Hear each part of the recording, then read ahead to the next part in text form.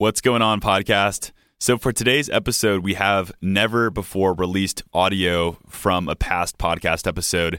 This was our 97th episode with Andrew Wofford, Confidence in the Face of Rejection here. And in this clip, we're going to discuss risk-taking and confidence. I thought it was a really good clip here that can benefit a lot of job seekers about to go into interviews and just looking to network and to put their best foot forward here. Hope you enjoy it.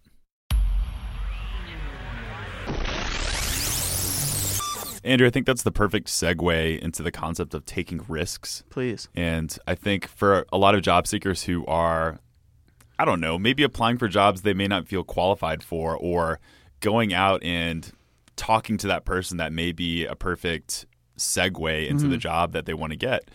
They may feel like it's a risk they want to take, and they may not feel bold or empowered enough to actually do that because, believe me, man, I've talked with a lot of really shy job seekers, a lot of people who haven't felt that level of confidence that resonates in you. Sure. So what are some ways taking risks has been beneficial for your career? And I think people need to hear your, I think it was a story. It was your Denise story. Yes. Yeah. Yeah. Well, I'll tell you right now, you got to know yourself, right? And that's been a journey that I've been on my whole life, is understanding who I am and how I approach any situation, any given circumstance that is, brought to me. So, for people who are not, who don't have that confidence or don't have that extra gusto to, feel like they can go into any room and really own that room fully. I really say, the team is important, right? So who are those people in your life that boost that confidence? Mm-hmm. Who can you go talk to that says, you're a boss. Go own it. Go kill it today. You're going to be amazing. Like, I have those people around me. Right? I know how to tell myself that, but sometimes, when your parents tell you something and you're like, yeah, whatever. But then your cool uncle tells you something and you're like, whoa, that's it. And it's the same thing. You know what I'm saying? It's the exact same thing. Yeah. Sometimes you need to hear it from another source, okay, that you're awesome. And you got to believe it. If you don't believe it, it's going to be phony from the moment you go in. I mean, this is an acting thing, right? People are like, oh, man, you're an actor. You must be a good liar. It's such the opposite, man. Our whole goal as an actor or as storytellers is to find the truth.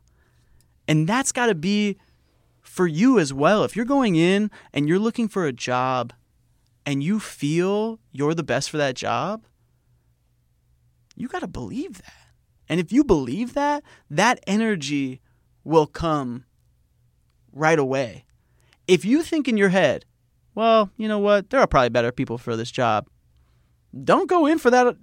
I'm about to say audition, but don't go into that interview. Yeah, exactly. If you are already self-sabotaging yourself. Yeah, it is like an audition, by the way. It's the perfect parallel. Right. Yeah. Okay. So it's like, if you're going to go in there and you don't think you're the best for the job, then you're not. Right? It's got to be within yourself. And you can use people to help you believe that, but you got to really believe it for yourself. And if you don't, then you got to analyze why. You got to start to. I remember I wrote down before I get into this Denise story. When I was in school, a lot of people from Texas, especially, was like, "Oh, you're going into the arts? Good luck, kid." God. I mean, I'm a third generation entrepreneur, but almost my entire family's in sales, and so they were like, "You're going to be the sales kid. Like, you're the guy. You can go into sales and crush in the sales world." And I was like, but I wouldn't be happy. Right, there would be no happiness in that for me. And they were like, oh, okay, well, do what makes you happy. Okay. So because first of all, it is a risk for you to even a quote unquote risk, not really, but like in your head, you're like, I'm going to go on a path that wasn't set out for me. Right. Right. And so I wrote down on a piece of paper, why don't I deserve this? And I circled it, and then I wrote all the thoughts of why I felt I didn't deserve to be in that either that company or to live this lifestyle or this. And I just wrote out all those things. And it was so funny how few things were on that list. That's great. You know? Going back to your concept of journaling and writing it down. Yeah. There's so few things. It brings you clarity. Exactly. Thank you. So I then could see those things and I could say, okay, well, let's go talk about these things. And then I would literally take those topics up and I would start talking to my friends about why we felt we didn't deserve greatness, right? And then we realized, well, oh, yeah, of course we deserve it. Mm-hmm. It's about how we show up for it, right? Because opportunities are everywhere. And the more you tell the universe what you want, the more the universe is going to conspire to get out of your way to make those things happen. I love that, man. Yeah, let's hear the Denise story because I think that's a great illustration. Yeah, so Denise Woods is an amazing mentor of mine, okay? And she was working heavily in the film industry as a speech, dialect, and acting coach. Going as far back, and she was also working as the head of the speech program at CalArts. So she was my speech teacher. I saw her 2 times a week with my class, and she was amazing. I loved her. She's a Juilliard grad. My brother's a Juilliard grad. We had connections about Juilliard people that we knew. We had connections with industry people that we knew. We had a lot of connections. If anything, like, I didn't see my teachers as teachers. I saw them as colleagues immediately. So I had my friends who were like, how do you have those conversations with Denise? I'm like, because she's a human. And so am I. And we share similar interests, right? So when she retired, at her retirement party, people were just like very happy for her. And like, you know, they had the teachers were there. They were sad. They were giving her a hug, blah, blah, blah. But a lot of the students I saw were just kind of being kind and cordial with her. And I remember getting really serious with her. I remember going up to her and I said, look, I know you're leaving, and I'm sad about that because I still have years here, and I would have loved for you to be my speech teacher all the way through. So what do I have to do to stay in contact with you? And she said, she goes, Andrew, she goes, you're one of the only people that's asked me that, at least today. You know what I'm saying? Like, wow, this is So she goes, she goes, come meet me. I have a studio on Sunset. Come down to my studio and we'll work it out. I go, okay. So I go to her studio first day and she goes, what do you want? What do you want to work on? And I said, well, I want to work on some Shakespeare. I want to work on some contemporary monologues. I'd love to get your advice on some headshots. Now, mind you, like, she works with like Idris Elba and she has really famous clients and like, Nicole Kidman and to name just a few. Gosh, right? Yeah. She's got huge A-list clients, some of which I had interactions with through her. Yeah. Anyways, she's great. So I go in on this first day and I say, look, I can't pay your full rate. I just can't, right?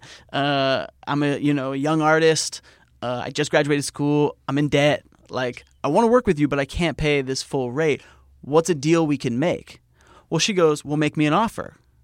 So, I just made her the offer that I felt was best for me. And she goes, well, I can't do that. And I said, well, how about this? I said, what if we could be mutually beneficial for each other? I said, what if you accept my rate and we go into business together? She goes, what do you mean? I go, Denise, I'd like to be your producing partner. I'd like to be somebody who can send you scripts. If I had half the Rolodex that you have now, I'd be a very, very successful person, right? So I said, it's a simple, what would take me 100 steps would take you 1 step. And I said, I have a lot of stories that I have come across my desk and that I've come in contact with that I feel you would resonate with. And I feel that people that you are very close with that have hired you many times could also resonate with. So she goes, man, okay. She goes, I like this idea. She goes, okay, we'll do your thing. I'll give you your rate. We'll do the 10 sessions, and she goes, I expect some scripts on my desk. Yeah. And so over these past 5 years, we've now been in multiple meetings for multi-million-dollar films because she sent one email. Yeah. right? Sent her the script. She goes, man, it's a great story. And she sent that off. And then that person, got in contact with her. Then we had a conversation.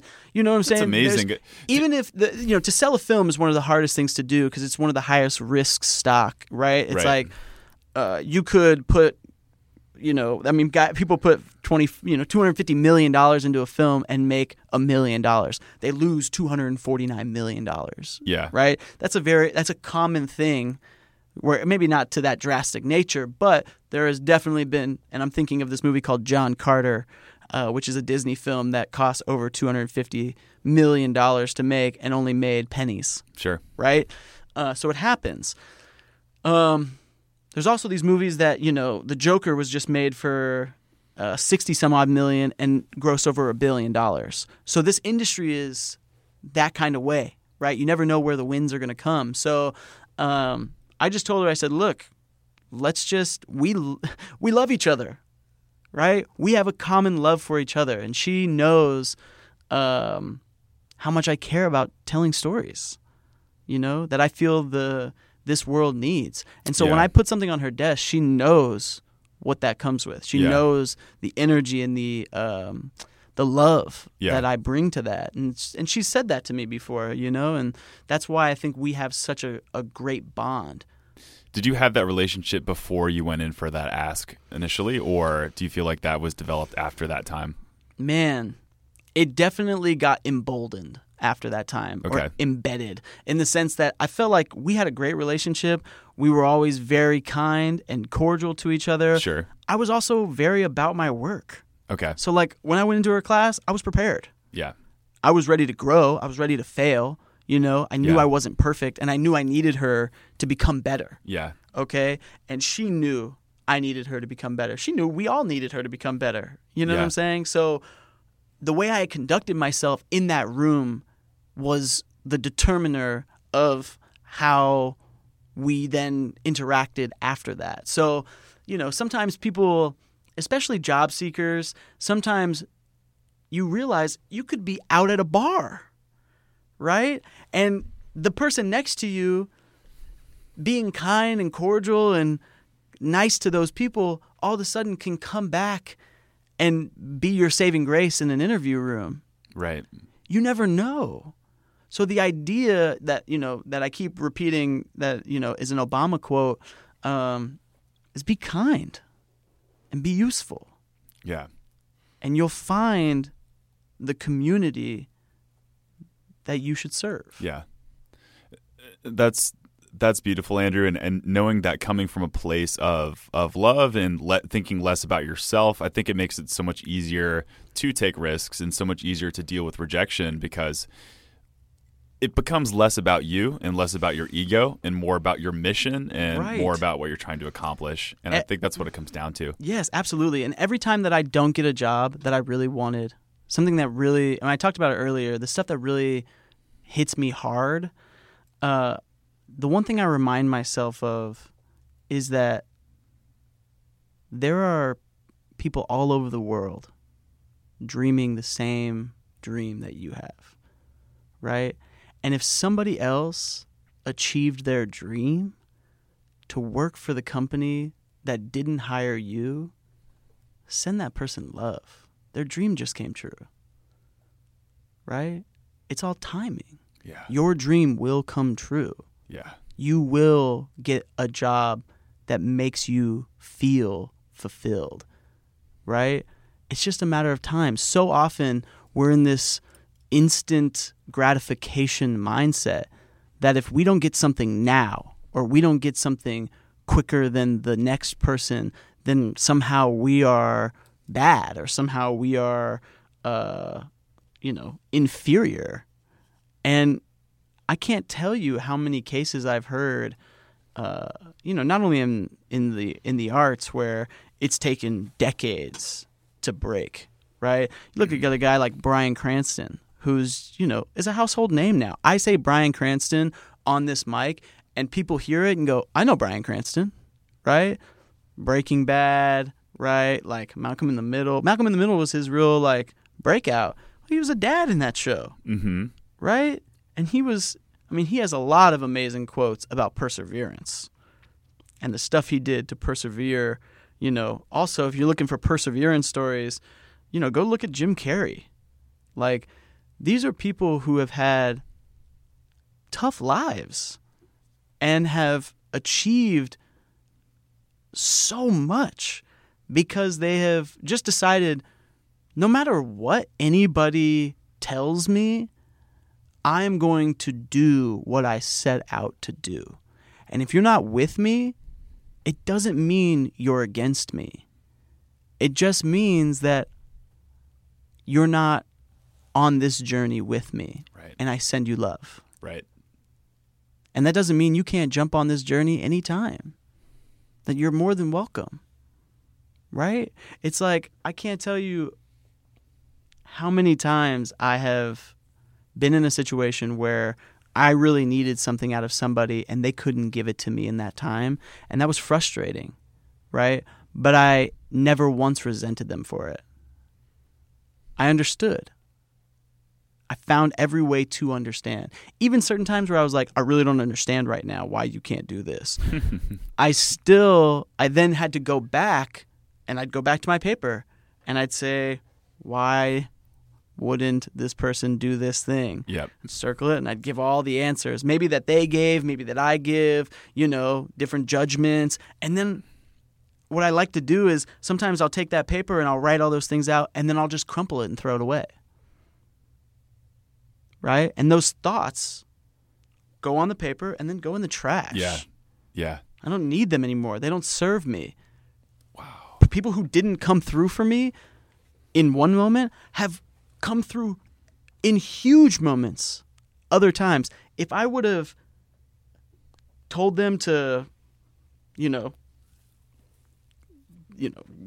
I'm gonna cuss, but I was like, maybe I shouldn't cuss. If You I can do told whatever you them want. I'll just bleep you out. if I told them to get the hell out of here, Yeah. right? When they didn't give me something I needed in the moment, instead of saying, "It's okay, man, I love you." Yeah. Yeah.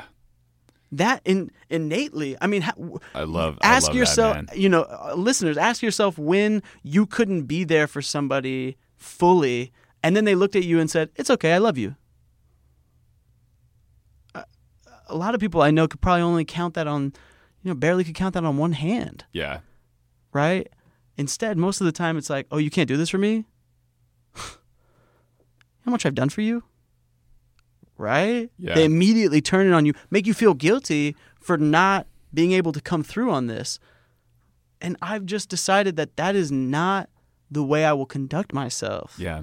And I can't tell you that how much that energy in the universe has come back Come to back me to you. Yeah. in big ways. Yeah. When I've made big mistakes, or, and you make mistakes, right? I've made mistakes where, I didn't, I double booked myself and I didn't show up to this one thing. And that person could have, exiled me, could have never worked with me again, could have said, and it would have been perfectly fine. On their end, they would have perfect reason to say, "Look, Andrew didn't show up and this, that, and the other." But instead, they've said, "Well, it's okay, man. We totally understand. We love you." And then that emboldens me to go, "Man, I'm going to make a phone call for them." Oh man, I have a friend who's, selling solar right now, right? And he took a while to really get his first sale and do his first thing, and now he's killing it, right? And I just told him, I said, "Man, I love you. Look, I'll make a phone call for you." Right? Anytime that I feel like when my friends who support me and who love me and who are killing it need my help in any way, I feel blessed to be in a situation where I can lend a hand. Yeah. Right? And purely lend a hand from a love standpoint instead of from a give me money standpoint. That is beautiful, Andrew. And I really want to put a nice bow on this at the end of this episode here, because there's some really good themes and messages from this. And I love what you said about sending love. I'm just I'm just trying to think right now, how much opportunity there is in my life to improve just from sending love with no ulterior motive. So you've been a great guest so far. And I want to ask you, Thanks. This is one of my favorite questions to ask guests to close out the show. Sure. But if you could tattoo one encouraging message for all job seekers, specifically who may be dealing with confidence issues or rejection or those sorts of things, what would that message be? Yeah, it would be a quote that a voice teacher from CalArts, his name is Rafael Lopez Barrantes, and he is a dear, dear friend of mine. And he said to me, he said, Andrew, he said, do good and throw it in the sea. And that was in a moment where I wanted to impress that man so much that my need to impress him was getting in my way of delivering my true value.